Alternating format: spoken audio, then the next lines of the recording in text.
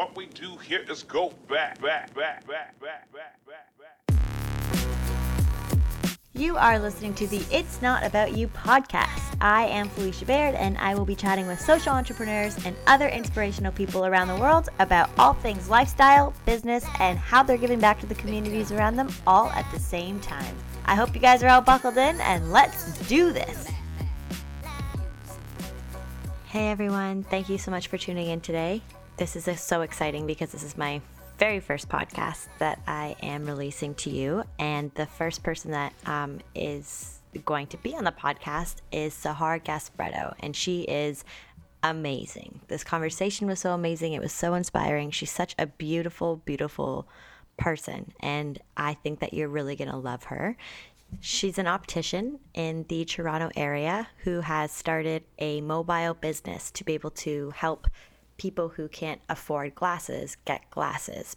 She goes around to community centers. She helps people who are on a fixed income. She's just so inspiring. She came here from Iran with her 2 children. She was a single mom, and she put herself through school to become an optician, and her goal was to work in a big corporation. Well, when she finally got that, she realized that about 30 to 40% of people were being turned away because they couldn't afford the glasses in the store, and she didn't like that. That didn't make her feel good. You can tell by listening to Sahar that her soul just wants to help everybody as much as she can, and she's just such a giving person that it didn't make sense, and it didn't make her sleep well at night knowing that she couldn't help people. So that was her goal. She figured out a way to have a mobile business, and she's just doing it. She's on the ground, and she's so amazing, and I think that you're really going to love her. So thank you so much again for tuning in, and I hope that you enjoy it.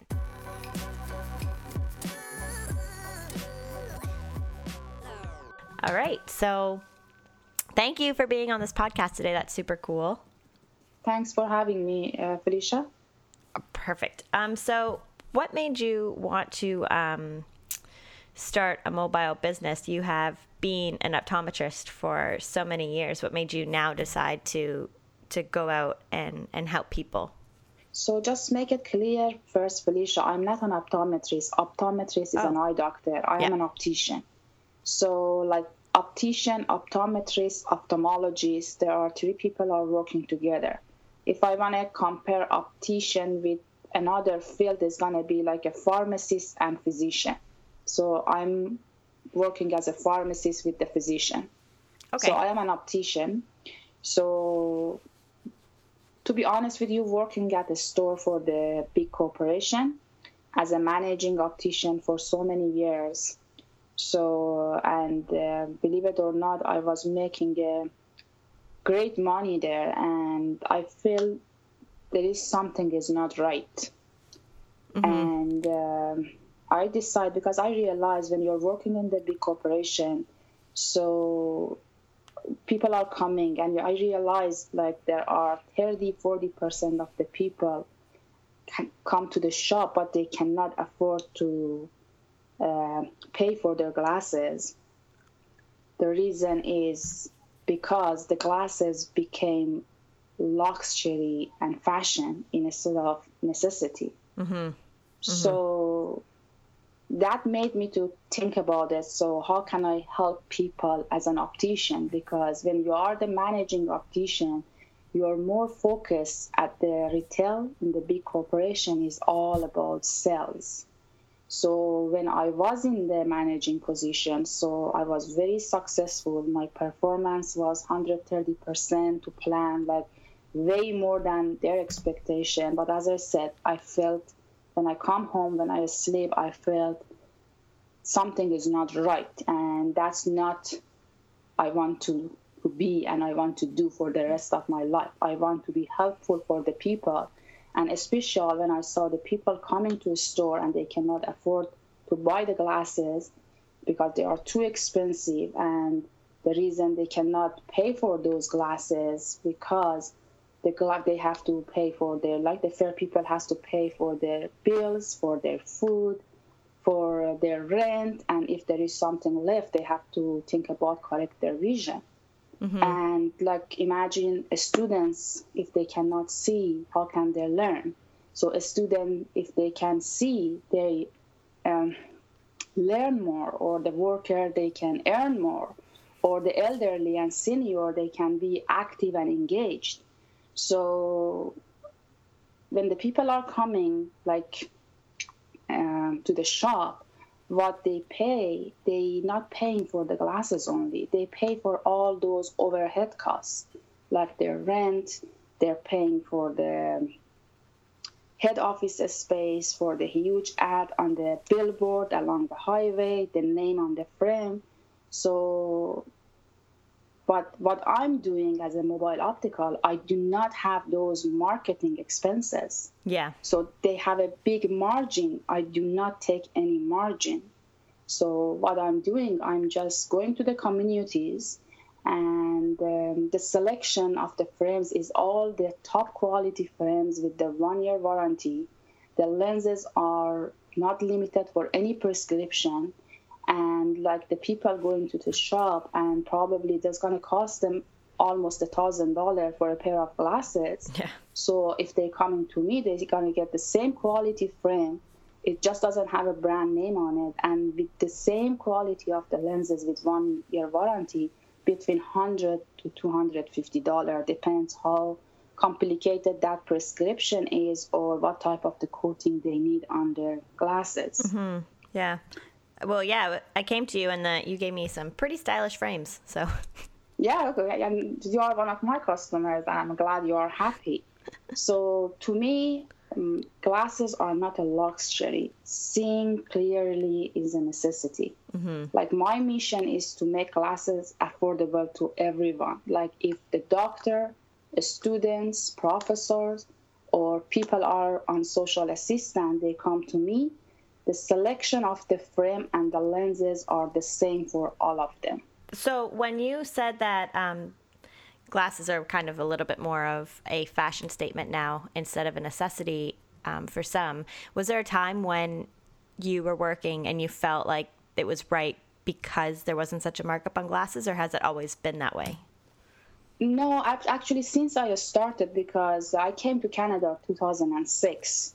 So I'm in this field like since 2008. Mm-hmm. And at the beginning, to be honest with you, my focus was to establish, like to get the full-time job as a new immigrant, as a newcomer, because at the beginning when I started, I was on the social assistant as well.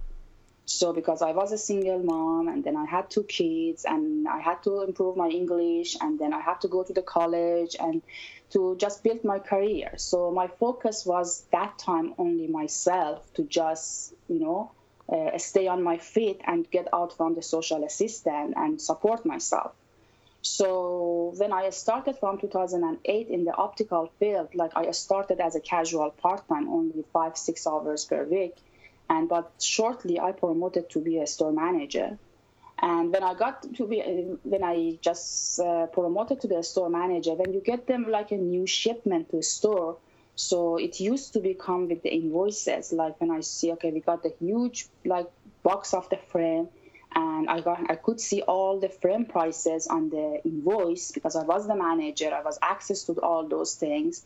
And then the price tag we have to add it was ridiculously expensive. Mm-hmm. And I was thinking about it, like the people are not paying. Like that, back to that time, I realized people are not paying for the real price of the glasses. They're just paying for all the other expenses.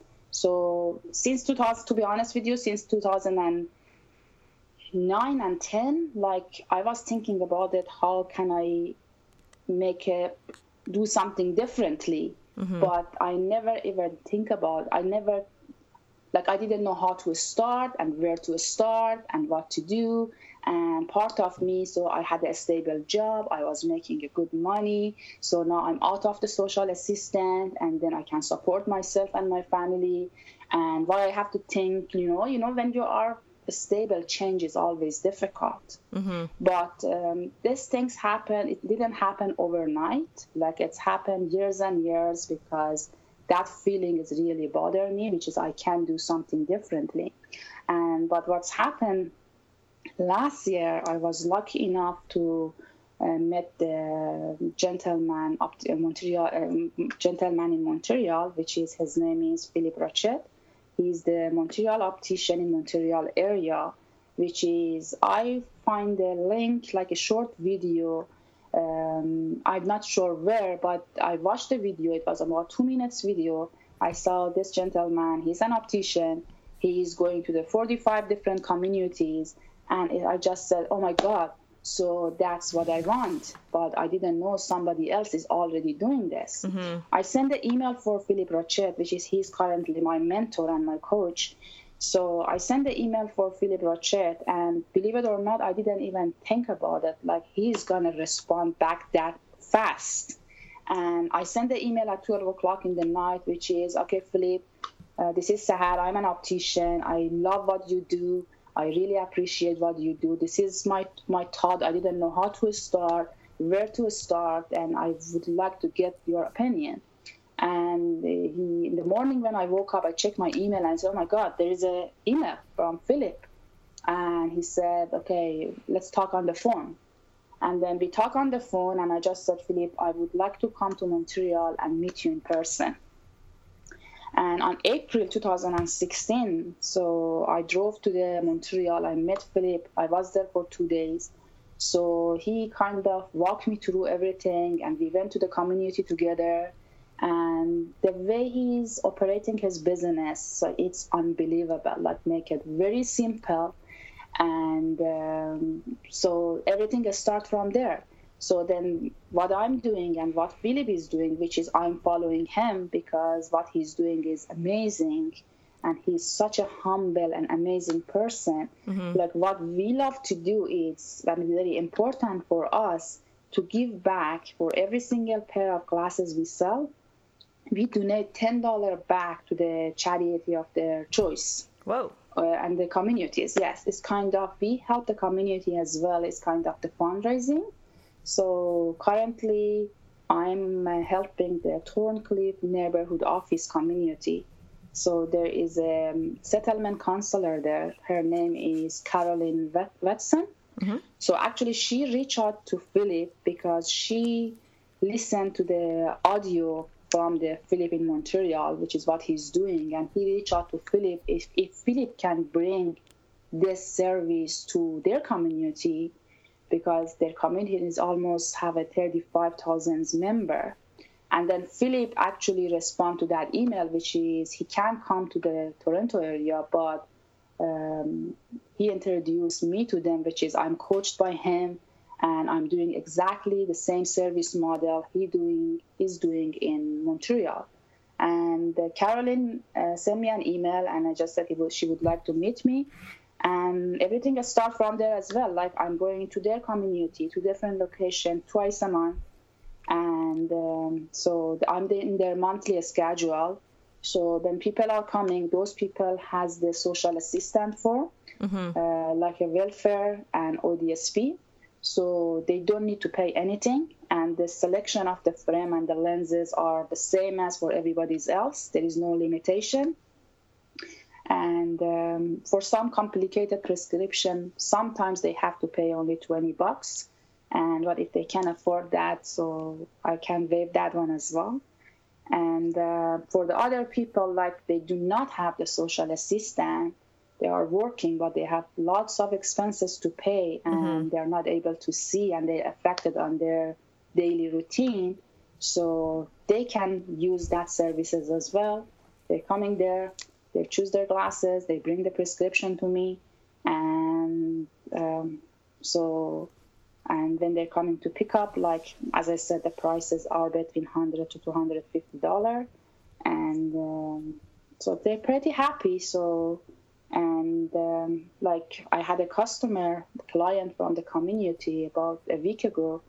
Her prescription was extremely strong, and when she came, she was very hopeless, and then she said, this is my prescription. I need a progressive prescription. I'm not able to see, and lots of problem. So when I ordered her glasses, when she picked up her glasses, she was on tear. Like, she was tearing. She told Caroline, which is, she never even thought one day she can own a pair of glasses, progressive glasses. Wow. And the lenses are very, very thin. Like she got the high index lenses with the high definition lenses because her prescription with the like -8, -9 with -3 astigmatism, that lenses in the shop, it's $1,000 lenses plus the frame. And then plus if they want to get the warranty, they have to pay for the warranty as well top of that. Like that frame glasses gonna cost her at shop for $1,200. That's what for a while she haven't had any glasses. And imagine with that prescription, like that person is blind. Yeah, they then can't how see. come they're gonna manage their daily routine? And and then for each, as I said, each pair of glasses, so $10 go back to the community. So it's gonna help the community, it's help the people, and make me feel better, which is I can use my field to help the people. That's my mission is. Yeah, of course. That's amazing. When you had come to Canada, why did you choose to get into the career that you chose to do? That's a good question, actually. So when I was in back home, I was an accountant. So, but part of me, I always wants to help the people. I didn't want to only make the money and have a better life. Part of me, like even though when I was in the back home, believe it or not, we have a different culture. So like when I was driving at the street, if the people, like the especially elderly people, standing beside the street, like, and they need help, I stopped and I helped them. And I remember when I came here, my kids told me, Mom, never do these things here because it's here in a different country and then you might be in trouble if you do these things. Yeah. I always had a feeling to help people, and I give them like my phone number, and I just said, guys, if like they're old, like old lady, if you need anything, if you want to go to the shopping, and just call me, I can make an arrangement to come. I always have that feeling to help the people. Like that's make me feel better when I come to bed, you know. So what I did differently today to help the people, to be a little bit different. And we need more people like you. Absolutely, yes. I came to Canada and I didn't know what to do because first of all, I have to learn the language. I had a very tough start here.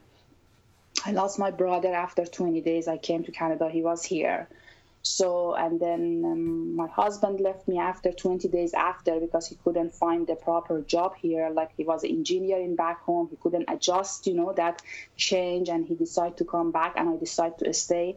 So I had a very tough start. So it was so much to deal with and so much to figure it out. Yeah. And that I was sure I do not want to be an accountant anymore, even though I heard like that's a good job in Canada and I can make a good money out of it. But I just said, this is not what I want to do. Sorry, so at the fair, yeah, go ahead. What was it? A content? Yes. Okay. What's that? Okay, maybe I don't pronounce it right. A content, like the people are doing all the calculation, you know, like bookkeeper. Oh, an accountant. Yes. Okay. That's right. Yes. Sorry about it. I told you No, at the beginning. Maybe some words the pronunciation. No, it's okay. Yes. So then when I came here, to be honest with you, at the first I was thinking to be a nurse.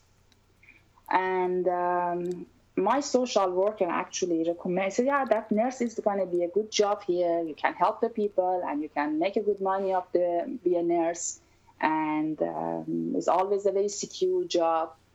But what I did, for any field I wanted to choose, I decided to just do some volunteer job, like in that place, to see if I like that job or it's me, if I can do that job.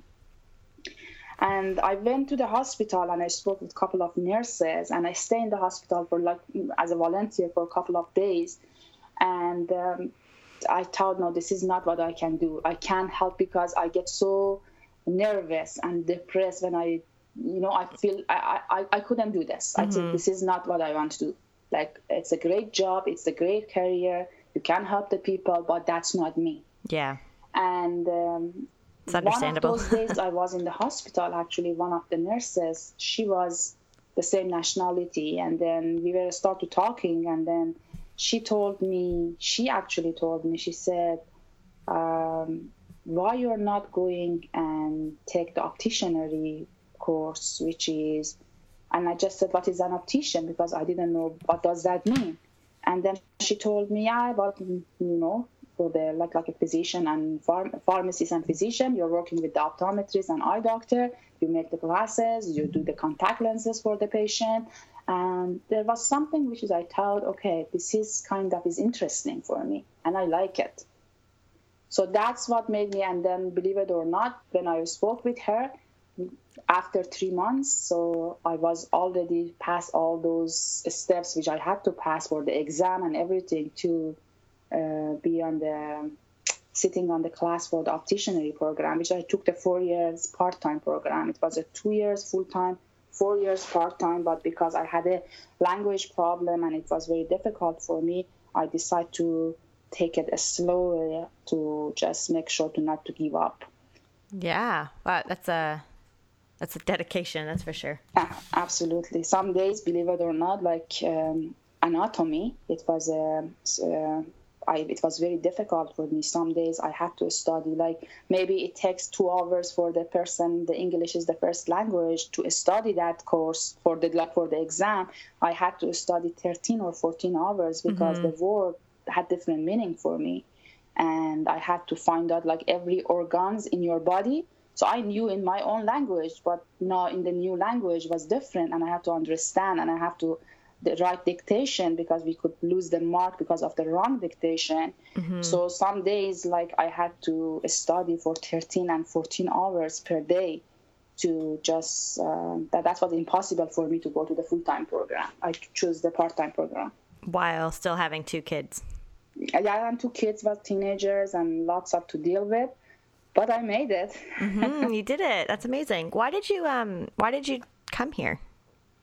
In Iran, so, in Iran, it's a great country. I'm not questioning that, but as a woman, so you don't have freedom. I never get involved with the government, but when it comes to the woman right, there is no woman right in Iran. Like, man is like a second god. And I didn't like the hijab, to be honest with you. That's really bothered me. And I want to be free, and I want to be like who I am. And that's why I thought, and especially for I had 2 kids, and 1 girl, 1 boy, and I thought, okay, there is a better opportunity around the world for the kids than my own country because of the situation right there. So then we decided to come to the Canada, and when we applied, so it was 1999, we applied, and we got the lawyer from the Canada, which is immigration lawyer, and they told us it's going to take about 16 months, but it took about 7 years, just because that September 11. It's just everything got postponed. Like when we opened the file and apply for a permanent residence visa, so they told us you are eligible to come to Canada, but the process is going to be about 16 months from the beginning to end. But in 2000s, I believe, I don't exactly, that things happen in the United States, so that's affected on all profile. So, and it's postponed. So then 1999 to 2006, we got the permanent residence visa in 2006. And then I couldn't believe when they called me. I thought, okay, it's just our file is buried in the embassy, and it's not gonna happen. So to go to the Canada, and I was always thinking about what's the plan B, like what other country I can go. And all of a sudden, we got the call from the embassy, which is you invited for the interview. And we went for the interview in Turkey. And 2006, we flew to the Canada. But as I said, like my husband had a good position in Iran. He was an engineer. He was managing 300 people. And he knew when he come here, he has to start from the scratches. He knew those things, wasn't surprised. But he knew was different than when he faced to the reality. And then when he came here, he said this is not, he had to start from the scratches, like he has to start from I believe he got the job in a burger place, the name Link's, as I remember, and he didn't like it. He said, that's not I can do, I can't. And he decided to go back, and I just said, after 7 years, we just wait this long, and then we got the approval, now we are here, you knew. And he said, this is not what I want to do, and I don't want to lose my job in back home. Then he called in his company, and he said he decided to come back if they saved their job yet. And they said, yeah, the job is saved for you, come back. And he decided to go back, and I stayed with my kids. Wow, that must have been hard. It was difficult. It wasn't easy at all. That was a very difficult decision, but I was really, really passionate to be in Canada, and I never, ever even regret from the decision I made. That's the best decision I ever made, and my kids are very happy. I'm very happy, and I consider ourselves as a very successful family here. Mm-hmm. And honestly, believe it or not, for me, Canada is my home country. Like, I love this country, and lots of opportunity. Even if it wasn't because of the Canada, I wasn't the person I am today. That's beautiful. Yeah, so you saw the bigger picture and you ran with Absolutely. You know what? I consider myself as a successful immigrant, but I'm not the place I want to be yet. Because, as I said, I want to grow this service for everybody. Not everybody are aware of the services. So the community is helping me to just let the people know the service is available for everyone. But still, I know there are so many people around, they don't know about the service, and they need glasses, and they can't afford the glasses, and it's bothering me. Mm-hmm. Yeah. So there was no one else doing, other than the guy, Philip in Montreal, no one else was even thinking about trying to help people be able to afford glasses who couldn't afford them? In Canada, in Toronto? In Toronto, yeah. So I know the LensCrafter, they have a one-side program, that's an amazing program. Like they offer the free eyeglasses, actually. Free eyeglasses to the people they cannot afford. Mm-hmm. But the only things about that program, this is amazing, but it's only very, very limited selection of frame. And it works for the very, very mild prescription, because the free offer is only for the basic lenses. So for the very complicated prescription, so the basic lenses doesn't work. Like, you got the glasses, Felicia, for you're working on the computer, you need the Blue IQ lenses, you need the anti-glare, you need this, you need that. So under that program, this things is not covered. It's only basic lenses. So I know so many people going to the LensCrafter, and they can the offer, that free offer, they cannot meet their prescription. So then they end up not to get anything because it doesn't work. But I know I'm aware of that one, but I'm not aware of anything else. So you and Philip you're basically the only people that are doing this that you know of. That's what I know. Philip told me there is a couple of more people. One of them is in Vancouver area. Actually, he's coaching them as well. They try to build the same service in Vancouver, and there is 2 more places, but it's not in Toronto area. I think that I am the only one, as I'm aware. I'm not 100% sure. Why do you think the markup for lenses are so high? As I said, the lenses are high because of their overhead costs. Otherwise, the lenses are not that expensive. The frames are not expensive. The frames are expensive because they carry the brand name. You know what I'm saying?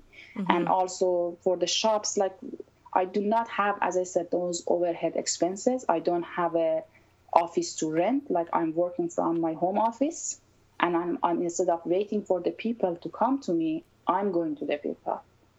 Mm-hmm. So you're meeting them. The reason the glasses are very expensive, it's overhead cost.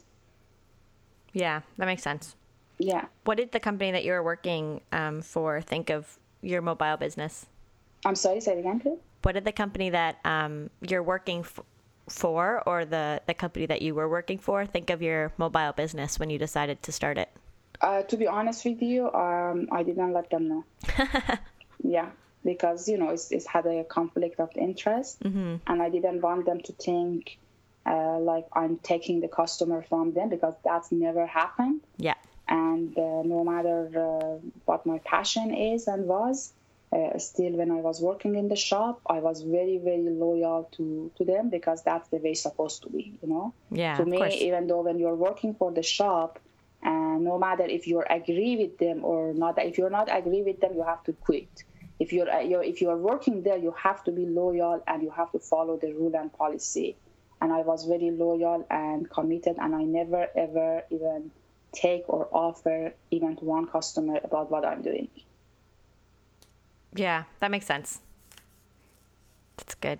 What advice would you give to anyone that can't really feels like they can't sleep at night because they're not living their purpose or anything like that?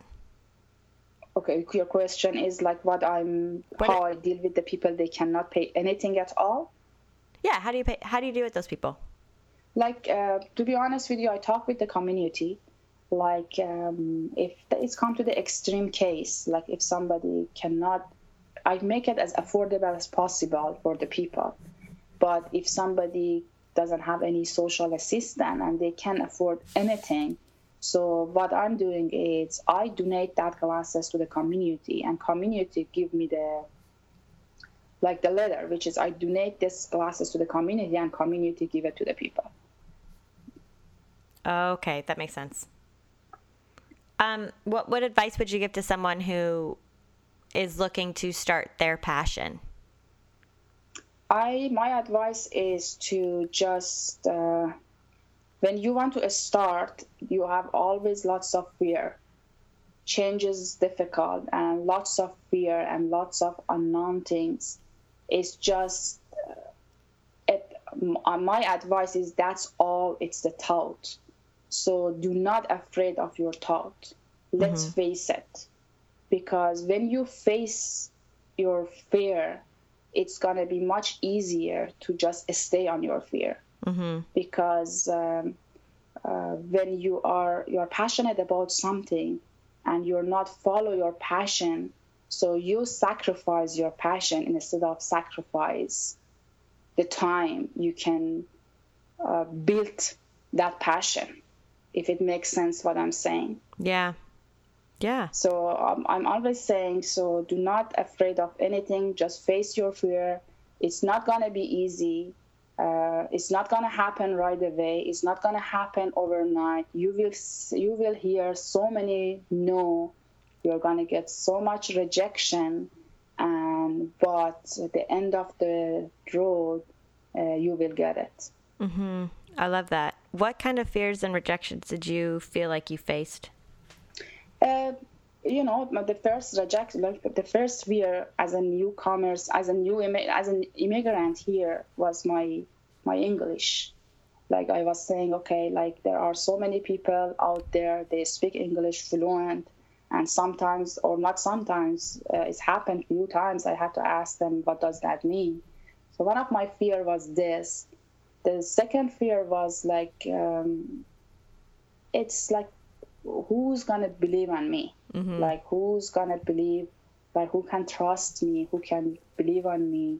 And but instead of staying on that fear, I just faced my fear. Like I went to the different communities.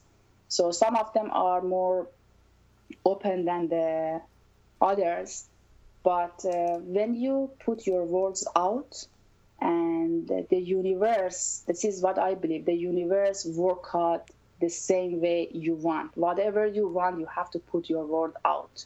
So, and from somewhere, from the place you don't even expect it, and it's coming. So still I'm saying I'm not the place I want to be yet, but I'm in the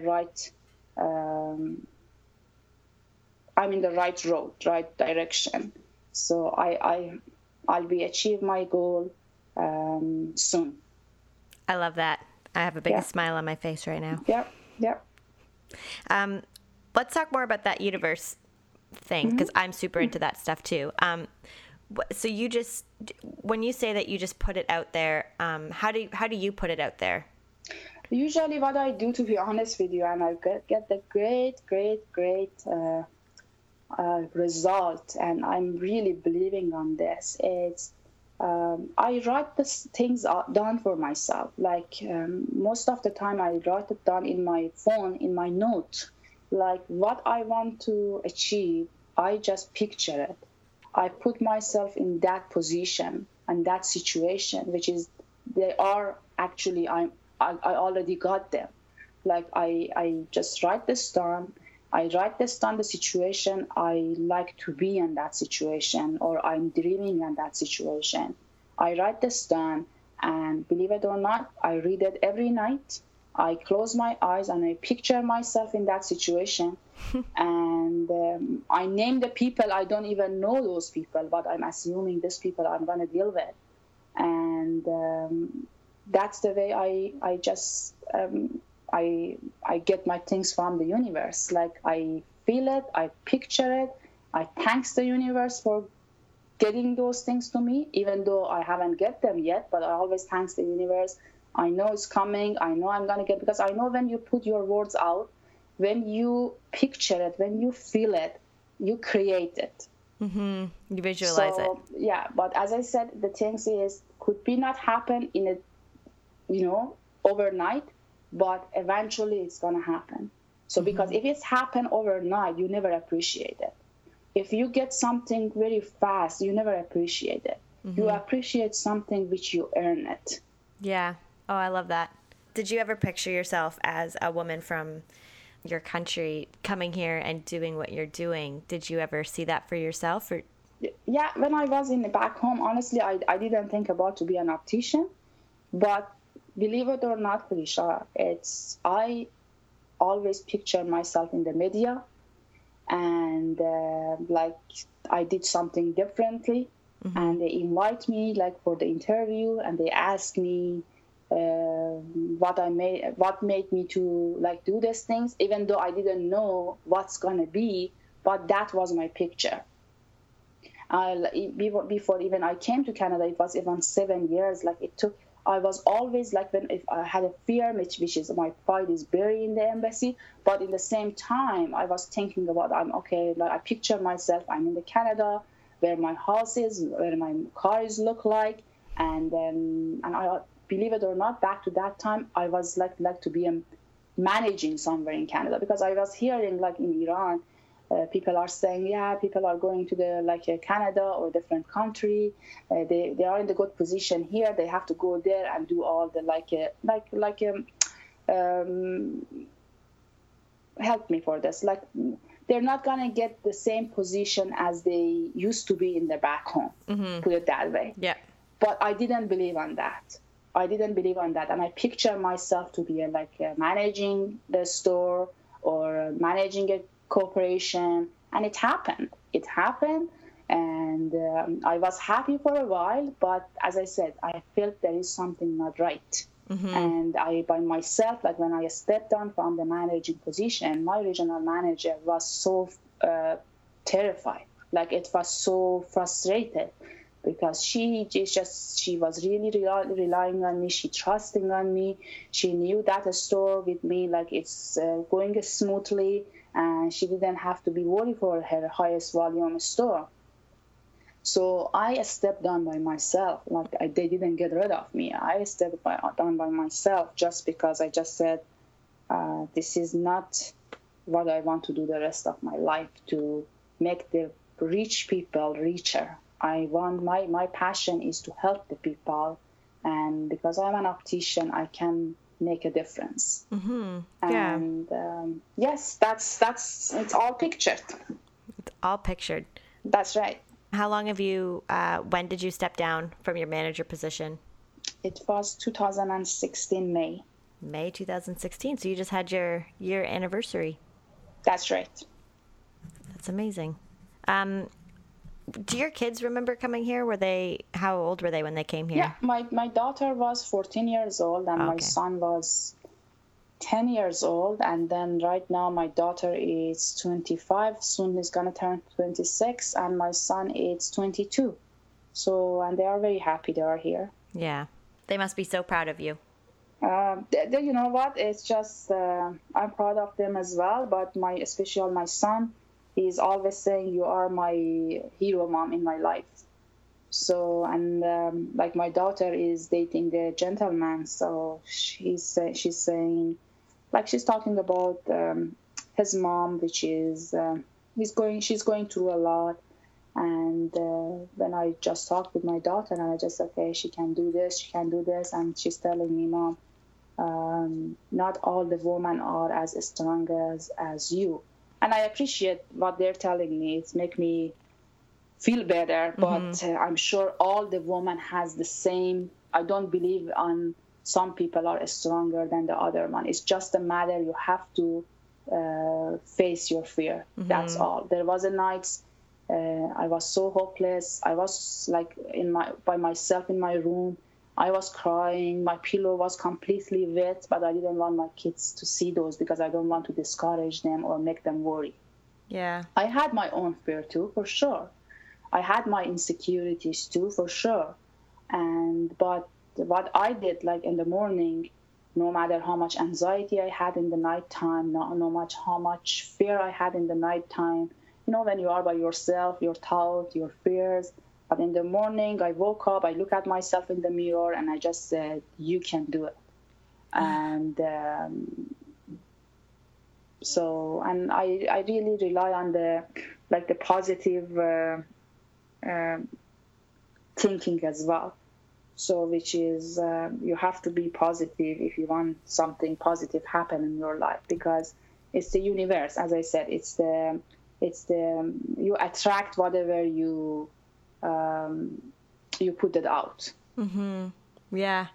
Wow. I'm in awe of you. You are such a beautiful soul. Thank you, Felicia. You too. Thank you so much. So even you are I never know you. You never know me. So this is all the universe, you know. It's all the universe work. Yours is not a huge media, but it is something. You know what I'm saying? That's. I'm very honored to be part of your journey right now, and I really appreciate it. So as I said, dream come true. So we all have to be a bit patient and just don't give up on our dreams. Yeah, just kind of visualize it, and then you can see it. Absolutely. That's amazing. Thank you so much, Sahar. No problem, Felicia. Thank you so much. And this is really great. Thank you. You're one of my very first podcasts, and this was super cool. I will honor it. Thank you so much. I really appreciate it, Felicia. Cool. So I hope you have a wonderful day. Thank you so much. You too. Okay. Bye.